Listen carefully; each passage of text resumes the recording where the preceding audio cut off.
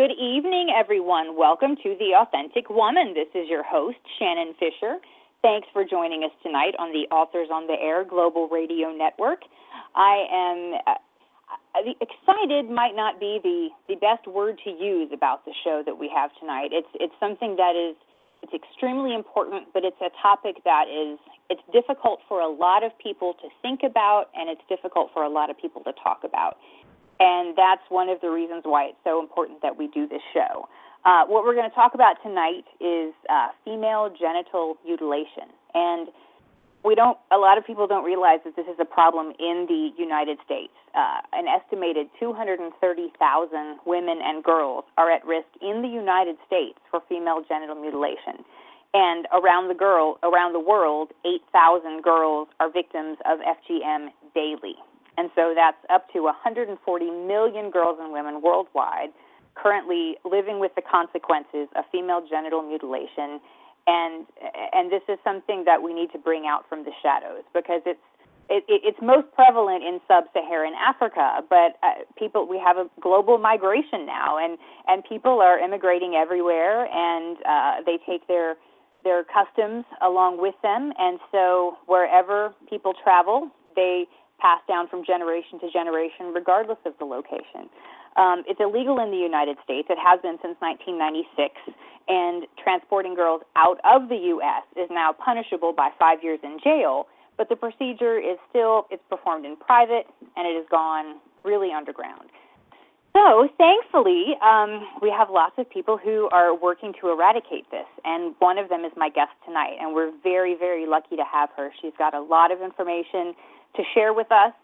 She's got tools to share with us, and she's got hope to share with us. So I know it's a difficult topic to think about and to talk about, but please listen and please share the information that you learn, because this is something that must be dealt with on a local, national, and global level. So without further ado, I would like to welcome Angela Peabody. Angela, welcome.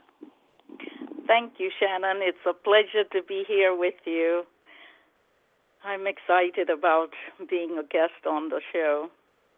I'm excited to have you here because there's so much information to share, and this is such a specialized issue that isn't talked about very often. Now, you are the president and founder of the Global Woman Peace Foundation, which is a 501c3 organization, and it was formed to eradicate all gender-based violence, but most specifically female genital mutilation. So tell me what your organization does to help eradicate FGM.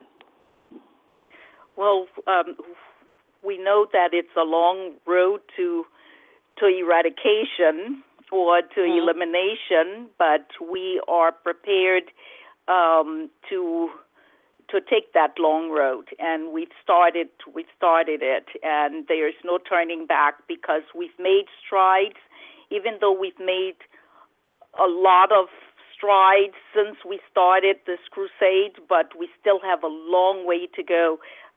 Just yesterday, I read a breaking news piece that the outgoing president of Nigeria in West Africa, which is one of the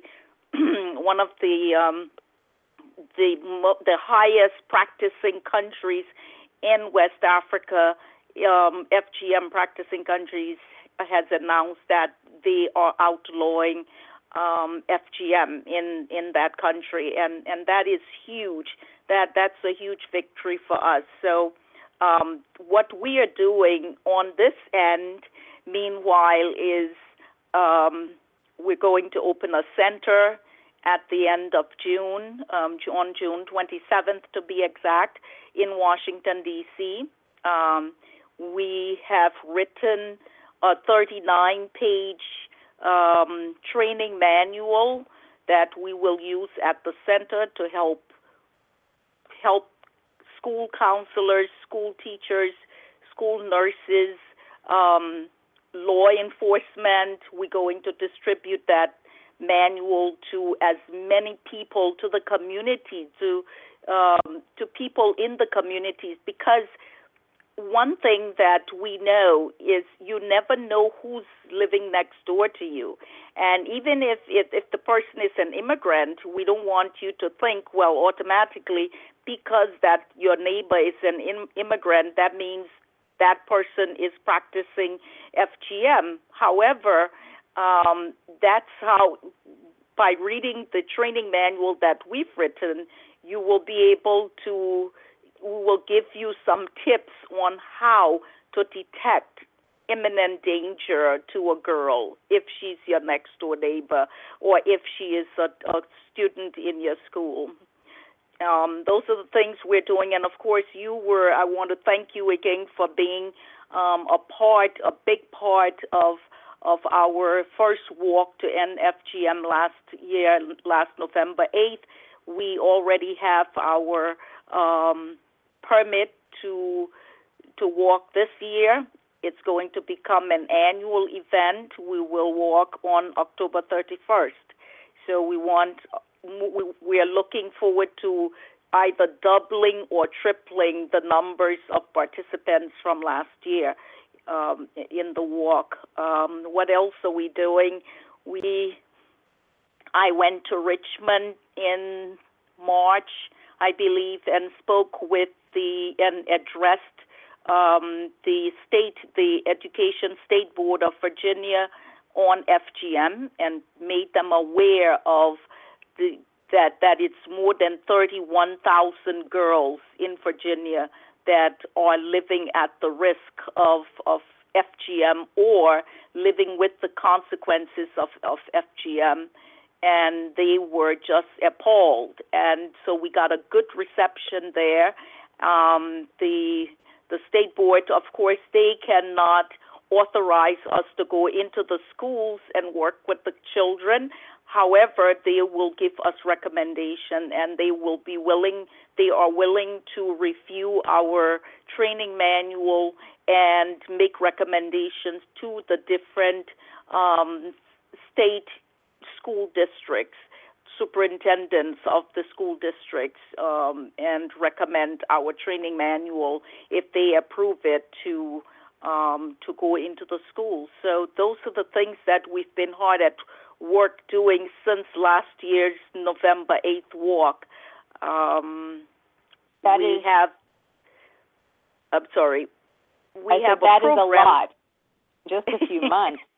Amazing that you've been able to accomplish all of that and raise that kind of awareness. And I had read about the outgoing Nigerian president recently outlawing FGM, and I thought, wow, this is monumental progress. You know, you guys are making great progress here in the United States, and the fact that others are making progress worldwide it's so heartwarming to know that there are people who care about this and who care about changing the cultural norms. So what I found really interesting about Goodluck Jonathan is that he's a lame duck president. And so he knew he didn't have to get reelected, and he knew that he could do this and he could pass this law and it would not affect his political future because someone else is going to be sworn in as president of Nigeria. And so I'm wondering why you think he had the nerve to do this and was willing to really, go and take the risk to pass this law knowing that it's really going against the cultural norms in Nigeria. Well, Shannon, there has been so much pressure, and I feel good that Global Women Peace Foundation is one of those organizations that are applying the pressure on those practicing countries, especially in West Africa, and Nigeria being almost one of the leading countries, influential countries in Africa. I think it was a huge move for him to do, and I applaud him. It's too bad that he's an outgoing president, but I guess he took the advantage of being outgoing to do that without, as you mentioned earlier, without risking his political future, because he's outgoing. And I hope that he is setting an example to the rest of the nations in Africa that are still stubbornly upholding upholding the practice of FGM. For example, the country that I'm originally from, Liberia, we have a woman president, and it is just appalling to know that she supports FGM, the practice of FGM. She has been in there. In fact, she is an outgoing. She's also an outgoing president, like Good Luck, and she has not said a word about doing anything to outlaw this practice. And I'm glad that in the article, in his speech, when he made it, he really called out those countries that are still upholding it in Africa, and Liberia was one of the countries he called out, Sudan and Mali, because there is no reason why they should still be carrying on this practice. But I really applaud the outgoing president of Nigeria, because I think he took a risk, because even though he's outgoing and he might not have a political future in Nigeria, however, he still has to live among the people there, and he still needs to have his life at ease with the population. And I think for him to take that stand and make a decision as such, I really have a lot of respect for him, a great deal of respect for him, and I really wish that some of the other presidents that are continuing to practice this, allowing it to be practiced in their countries, I hope they will step forward and do something as well. I agree, most definitely. I mean, it took so much courage, and it's clearly a human rights issue. I mean, there's no doubt about it. This is torture. And we'll talk about exactly what happens during this procedure in a minute. And it's a human rights issue, and the United Nations has called for an end to it. Ban Ki-moon has supported programs to attempt to eradicate it in Great Britain and all around the world, saying that no one should fear having a daughter for fear that their daughter will be mutilated. So tell me what it was like growing up in Liberia, and tell me a little bit about why this is something that fits in with that culture there and is so ingrained in it. Well, growing up in Liberia, as a child, you're so innocent. You don't understand certain things. And at the time when I grew up in Liberia, such things as circumcision, even with male circumcision, my brothers were all circumcised, but we didn't talk about it. It wasn't something that you sat at the dinner table and said, oh, so today Austin was circumcised. You don't talk about those. You didn't talk about those things, let alone female circumcision. So I was aware of male circumcision because it's something that, like I said, was done to my brothers, but I had no idea about female circumcision. And I used to see the girls, certain girls, from the villages, they would come out and at certain time of the year, and they would be covered with chalk. Their bodies would be covered with chalk, white chalk, and they would topless, because they are just starting to develop. They are at that age where they are getting breasts, and it's exposed, and then they're just wearing a little bikini thing, to cover them, and they have a lot of beads on. And I would ask my mother, why are they dressed like that as a child? And she would just say, oh, it's they just came out of the bush, So, and that's all I knew. I grew up knowing that when the girls come out of the bush, something called the gribble bush, Grebo, the gribber bush it's a cultural thing, and that's why they were dressed like that until I was about 8 years old, and a girl that I played with just disappeared. I didn't know where she was, where she went. She didn't come to play with us anymore, and none of us knew why or where she had gone. And then it was about 2 years later, when we are all 2 years older, she reappeared. And but she was different. She was withdrawn. She was not the same little girl, happy-go-lucky, playing and, the way we did with paper dolls and playing with our, animals, our dogs. And she wasn't that way. She was never the same. And, of course, she grew up to be a woman, but she's now deceased. And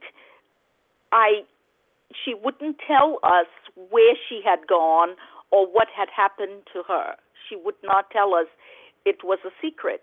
And my mother wouldn't tell me anything. She just said, oh, she went to the grabber bush. So here again, this grabber bush popped up again, yes.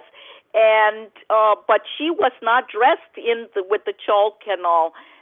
So it was later, as I got older, as a teenager, and I mean an older teenager, that I discovered what had really happened to her.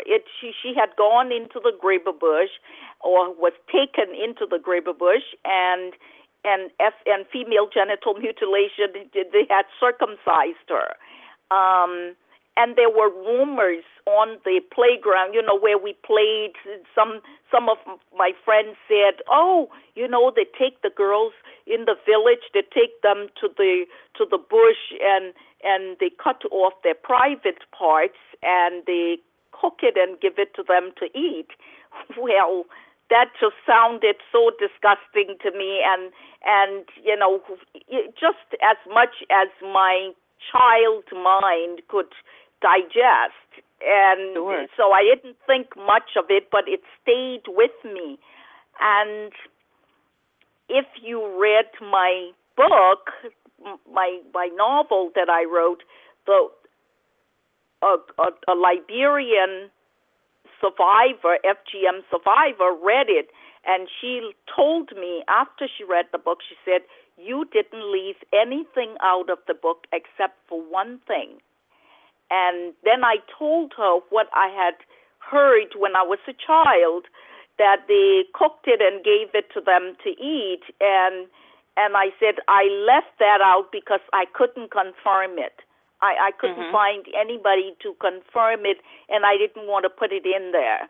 And she did not come out and tell me that it was true, but she alluded to the fact that they do give them something to eat while they are there, feed them something that it's unidentifiable. Wow. And yes. And I know that it's dinner time, and it's disgusting, but they do. It's part of the whole ritual that they cook it and give it to them to eat and feed it to them. And as they are feeding it to them, they are telling them, they are swearing them to secrecy and telling them, if you tell anyone what happened to you here, you will die. Well, you and I both know if you tell a 7-year-old or a 6-year-old that she will die if she divulges something, she will keep it a secret. It's just like the child molesters when they tell them, it's our little secret, don't tell anyone. So it's the same thing. They're telling them, don't tell anyone, otherwise you will die. And you have 50-year-old women and 49-year-old women who some of them take it to their graves with them, and if they live long enough to be 80 years old, they never tell anyone, and they die with that. They have to live with not only the physical burden of the physical pain, but also that psychological and emotional burden of not telling anyone, but living with that within themselves, and the psychological pain that goes with it for many, many years.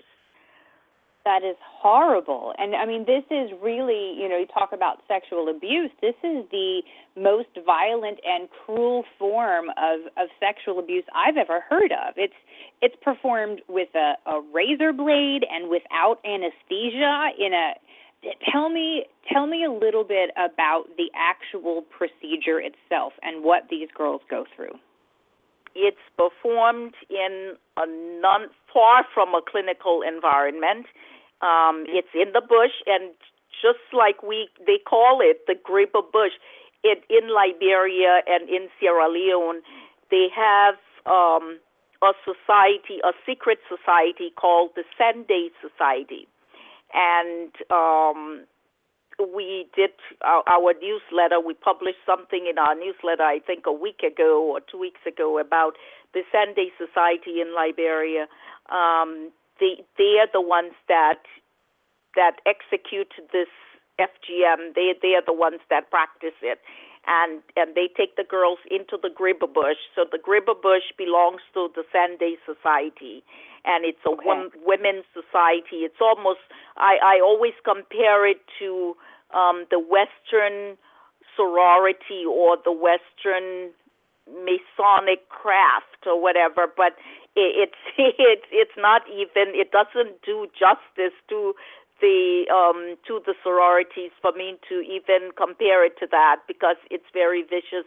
But the Sunday Society has all these good things that they do with the girls when the girls go into the bush. It's almost like a rite of passage to womanhood that they are teaching them. It could be compared to a finishing school without FGM. They teach them how to make baskets. They teach them how to be young ladies, and how to be good wives and good mothers, and how to uphold their lives during adulthood. But all of that is great, and I would support it.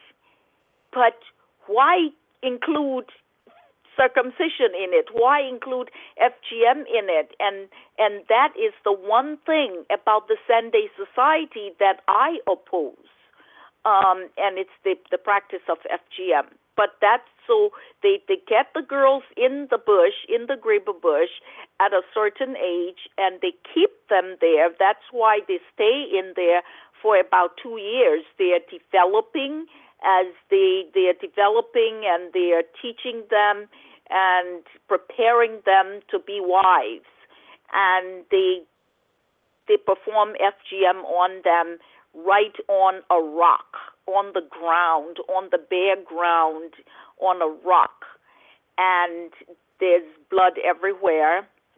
They use unsterilized instruments. It could be a sword or a razor blade. It could be a knife,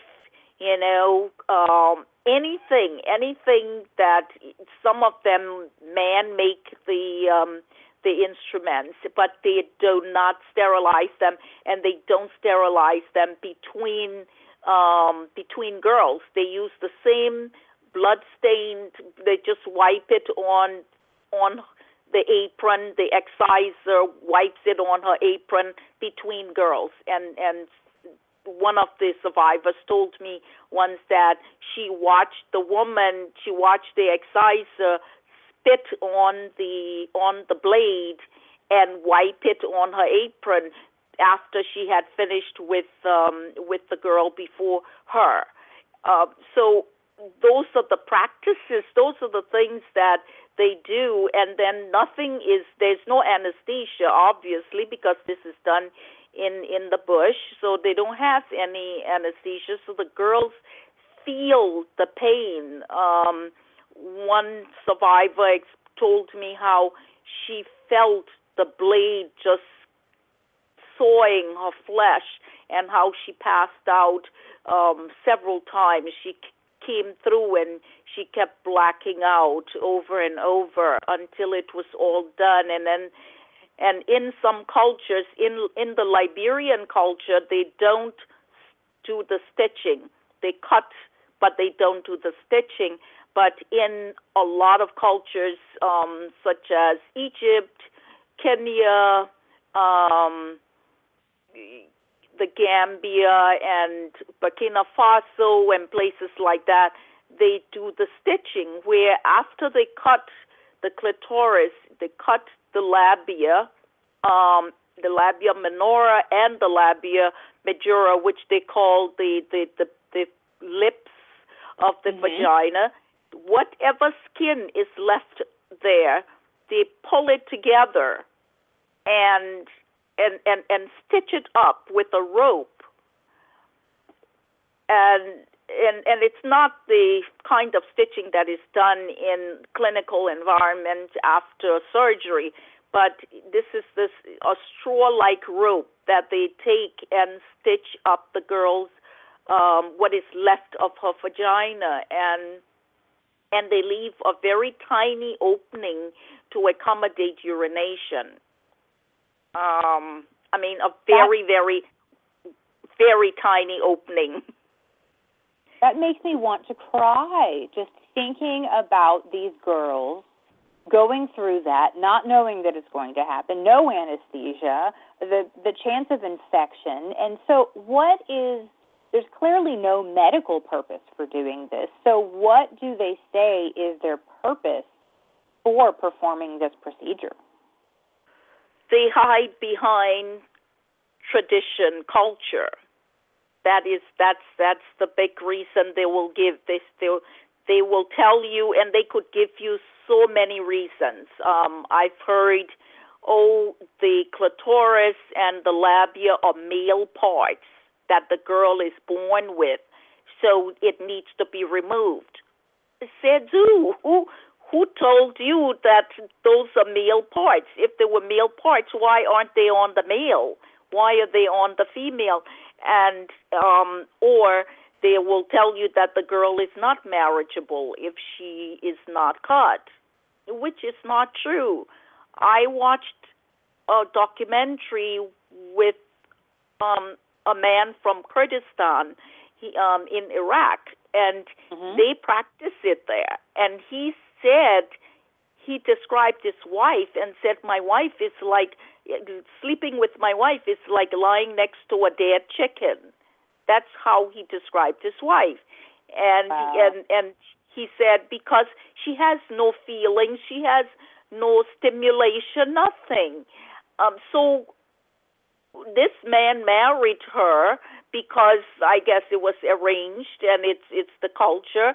And she, when they interviewed her on the documentary, she said she had no idea that she would be expected to have sexual intercourse with her husband when she was married, because she thought that she was just being a wife. She would just have to take care of the house and clean and cook and take care of the children. And my question was, well, how would those children come if you don't have sexual intercourse with the husband? So clearly, there was no preparation with this woman to prepare her for marriage. She was totally confused. She didn't know, and here they were stuck together, the husband and wife, but because she had no interest in sex whatsoever, and the husband was not happy with that. So it's not always where men are supportive of this thing, where a lot of people think that the men are very supportive of it. Yes, some men are, and there are some men in villages that will not marry a woman if she hasn't been cut. But then there are some men who don't want a woman if she's been cut. Sure. So, I mean, it's desensitizing. I hadn't even thought of the fact that it would then potentially remove all feeling and remove the woman's ability to enjoy sex. And I think that, I mean, a lot of times, a lot of cultures vilify women's sexuality as it is, and women aren't supposed to enjoy sex, and so maybe that has something to do with the root of it. But when they sew these women up, how do they even have sex if they're sewn together? Well, they sew them. They stitch them up when they're 7, 5. They even do it at infancy at times. So they stitch them up at that age, and those stitches remain there in place until they are ready to get married. Mm-hmm. And when they are ready to get married, one of two things will need to happen. Either they will cut her again to take her through cut her to open her up for marriage, either that, or they just leave it to the husband to take care of. And I will need to get a little vivid here, because we need to talk about this, and it's no way to sugarcoat it, otherwise it loses the effect of it.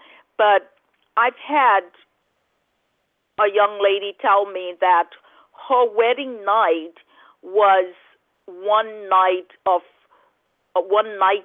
of rape after rape after rape after rape.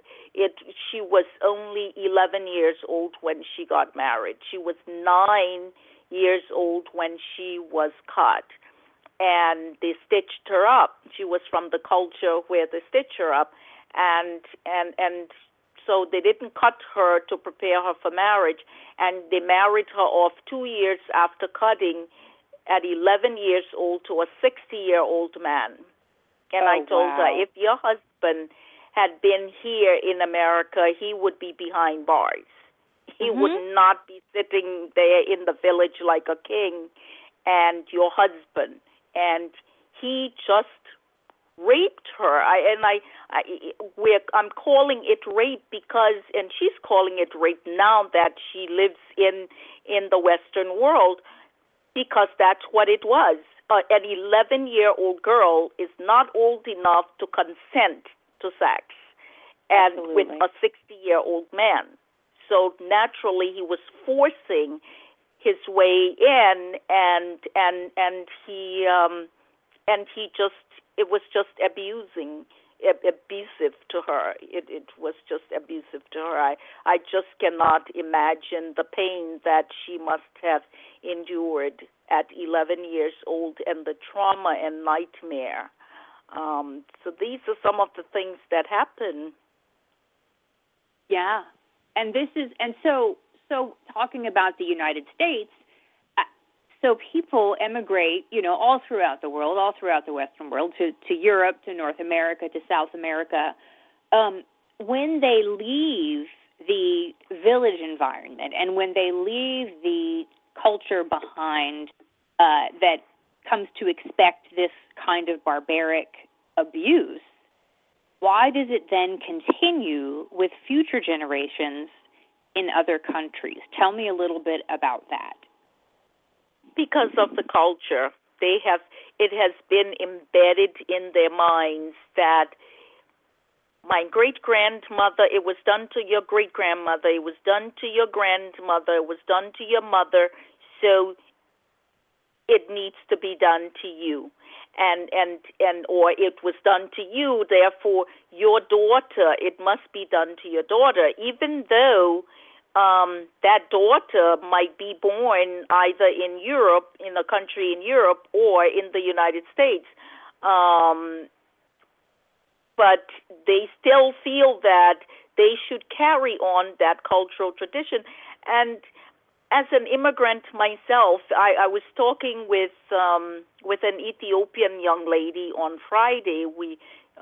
She's going to be an intern with Global Woman Peace, and we were talking about the culture, and I said, think about. She said, I'm just shocked that it's happening here in the United States, and I said, well, think about us as immigrants. We came to this country, and we brought with us clothing, the traditional clothing. We brought our music with us, our dances, and the food. And every Saturday, I still eat the traditional food, the traditional meal. My sons now, who have their own homes, they do the same. So if we bring all of those traditions with us, those cultural traditions with us, we go to the parties, we play the music, we dance to the music, we eat the food, we wear the clothes, all of that. Why wouldn't an immigrant who comes from an FGM practicing society and it's been in her family, why wouldn't she bring that with her as well? And that's what that had been my contention for years since we started this crusade against FGM in America. I had been trying to convince my colleagues and people it has to be done here. I'm sure they're doing it here. And those were the examples I always made about the food and the clothing and the dance. And I said, it makes sense. So last year when the breaking news came out and said, oh, it's being done here on U.S. soil, I was not surprised at all. Everybody else was surprised, and I wasn't. I said I knew it had to be, because if they can do it and get away with it, and gone are the days when immigrants came to the United States poverty-stricken or so indigent that they couldn't afford to live in certain neighborhoods. Gone are those days. Immigrants come here now with money, and they can purchase a home in any neighborhood they want to, and they can be practicing FGM in their basement. As long as you don't hear the girls screaming, you will never know, and they're right next door to you. So that is staggering. That's why we want people to know we have to.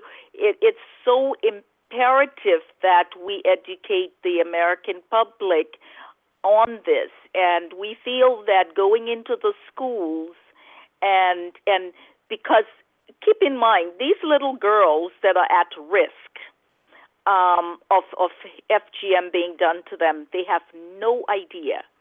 Their parents do not prepare them. They don't tell them, oh, by the way, we're going to, this summer coming, we're going to, you're of age now, so we're going to take you overseas and we're going to have this done to you.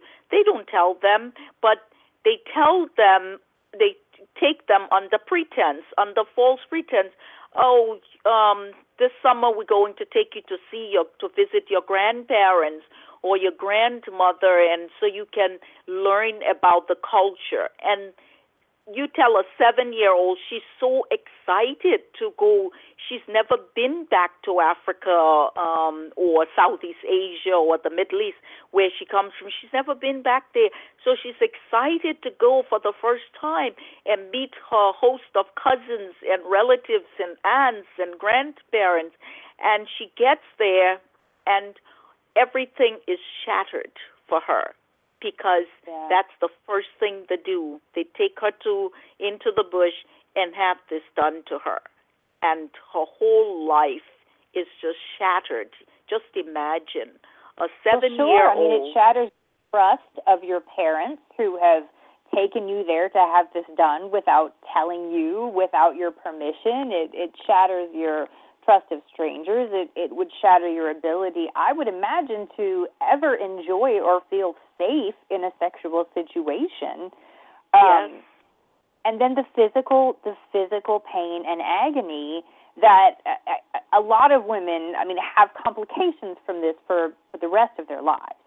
Now, so Yes. you're opening the Global Woman Center, and a lot of what you're doing, as you said, is educating people in the community and trying to let people know, there are 230,000 women and girls in the United States at risk for female genital mutilation every year. So in what fact, is it? That figure has been upgraded tremendously since last year. It's been upgraded to 512,000 girls. Oh, wow. In the United States. Wow. That's half a million girls. It's so hard to fathom that is happening. And so how are you training these teachers? How are you training law enforcement? And I wonder about gynecological care. Are the doctors in the United States trained to deal with women who have had this done to them? I'm so glad you asked about the doctors, because that's another part of the program for the center. First of all, to answer your question about the law enforcement, we are approaching all of the special. First of all, we have identified the states in the U.S., because it's not every state in the U.S. that has girls at risk, that are at risk. And there are certain states, we've identified them, that have the most girls at risk of FGM. They are California, Texas, Minnesota, Washington State, New Jersey, New York, Virginia, Maryland. Am I leaving any out? I think those are the states. Those are the ones that we have identified and we are targeting. So we are contacting all of the special victims units or special victims bureaus of the police departments in those states. And we're, of course, Washington, D.C., which is the metro area, Maryland, Virginia, and D.C., is our pilot. That's our pilot program with the center. But the plan is to open a center. With the success of the center in this area, in this metro area, we will open a center in every one of those states that I just named, and so that we will be able to service these girls. And so we are contacting and going to partner with these special victims bureaus and units in the police departments. We're going to distribute our training manual to them, and so that they can read it and train with us. They can come to the center if they feel that they need to come to the center, and we will have workshops and we will have hold webinars so that they can fully understand what's in the manual and what to look for when they are called in, because law enforcement will be the last phase of it. We will train the school teachers, the school nurses, and counselors. And the reason why we're talking about the schools is because that's where the girls are. Right. They are in the schools. And when the nurses started to notice that there were so many of these girls born of immigrant parents that were coming back after the summer, and they couldn't even sit in their seats comfortably. They were in pain. They were making numerous trips to the school nurse's office, and they just thought, oh, maybe it's her period, but then they suspected something wrong because those girls were not old enough to have their periods, but they were complaining about pain and they had infections, and that's when they discovered that these girls were going on vacation and coming back, and something had been done to them.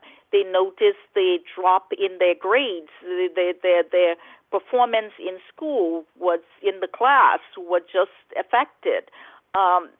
so that's when the news broke last year that, okay, this thing is happening here, and it's happening to so many girls, and something needs to be done.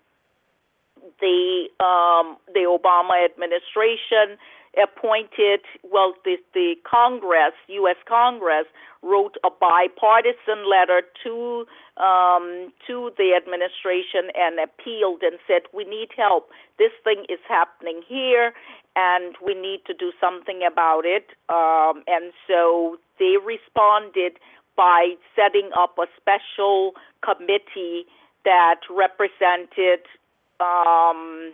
Department of Justice, Department of Education, Transportation, and Health and Human Services, including the White House as well. Those were the committees. We who are working against FGM were invited to go and address this committee on October 2nd last year, and we did that. And they have taken some action. They've set up a national hotline where girls can call. So in our training manual, we are also providing that national hotline for them to call, in addition to our own line that we will have set up at the center. But we will invite, we want to work, we have to work with the parents because how do you tell the little girls, don't trust your parents? You know, right. We have to train them and tell them what this thing is and what it's about. And if your parents start suddenly going to take you to the doctor to get shots, a lot of shots, because we know that go overseas, to go to developing countries, you have to have a lot of shots.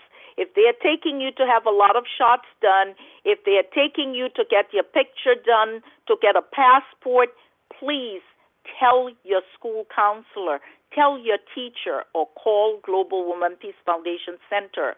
We are here to help. We are responsible for your safety.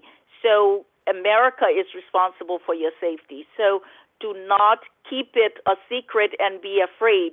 Tell somebody. Tell your best friend, and who is born of American parents, and she can tell the teacher if you are afraid to do it. But those are the things that we have in the manual for the children to understand, that they need to talk. If you see if there's suspicion, and then if the girls come to the teachers or the counselors and tell them what is going on with them, they're taking my pictures, they're getting passports, it could be all innocent, but we have to investigate it. So that we're asking the teachers and the counselors, we're asking the schools to contact us when that happens. Invite the parents to the school and bring a representative from Global Woman Peace Foundation from Global Woman Center to sit in on the meeting, and we will advise the parents.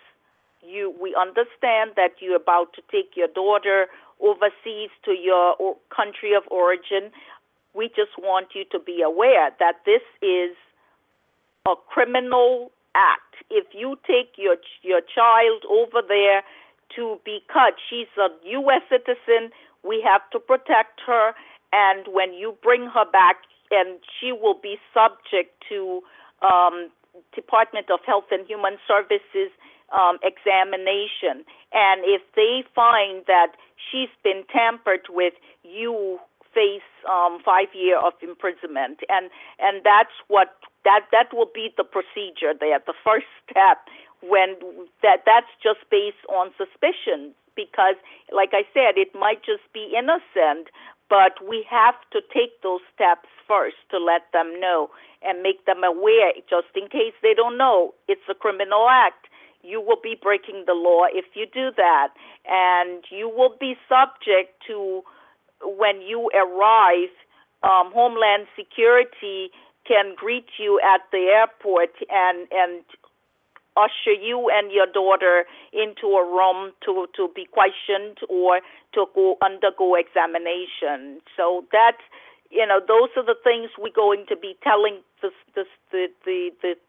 parents. And then if they still go ahead and do it, then they will be arrested, because what we've advised them to do will happen.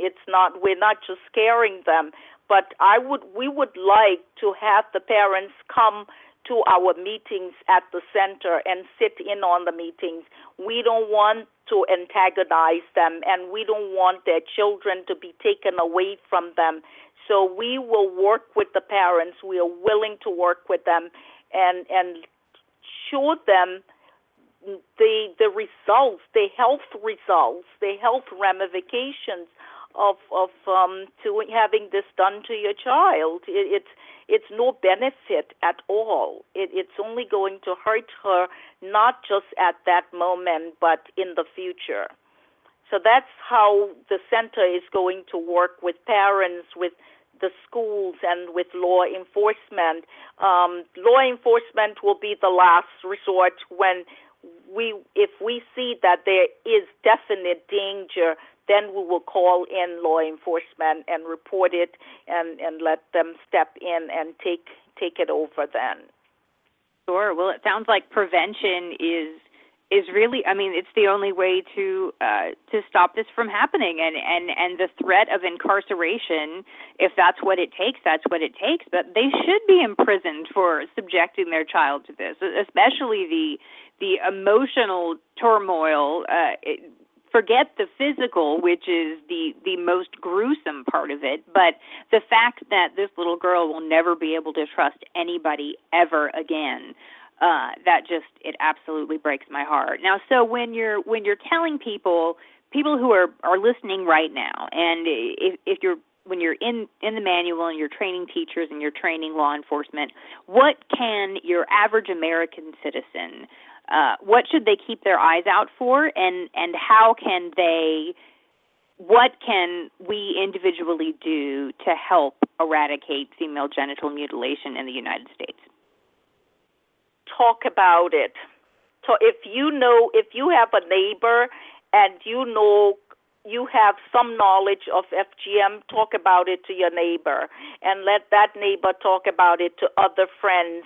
I want to see FGM become the topic around the water cooler, at dinner tables, in the living room, in the bedroom, on planes and trains. Talk about it, because it's education that will help to prevent it and stop it.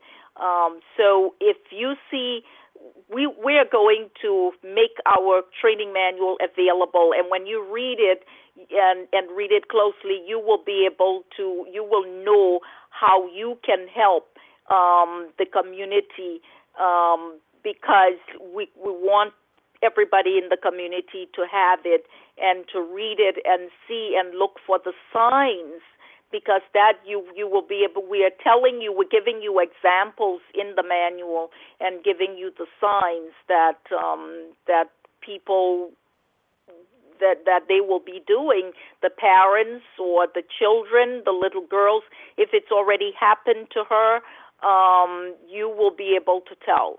But if you don't read the manual and you don't know anything about FGM or never heard of it, and you might think the little girl is just something is wrong with her mentally. You will not be able to identify it. So it's all the identifying factors that we are pushing in the manual, and that is just the preventive side. I know we're running out of time, but we also have the rehabilitation side of it, where we have a program at the Center for Rehabilitation, because the girls and young women who have already gone through it, we want to counsel them, and we will be counseling them. We will do one-on-one counseling first, and then we will have group counseling where they will be able to come out and say say yes, it was done to me. I am a survivor of FGM. They will not be afraid, so that they know they will not die if they tell this. And that's what we'll be bringing out of them. And you ask about the doctors. We are setting up, we're creating a network of OBGYNs in the U.S. who will agree to work with us, with our center, so that we can actually refer our clients, the young women, to these specific OBGYNs who understand FGM, because every OBGYN in the U.S.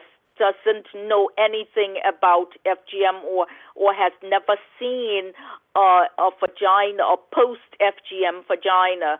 So when they see it, they freak out, they panic, they don't know, and it could be a matter of life or death. So we want these OBGYNs who will sign up with our network.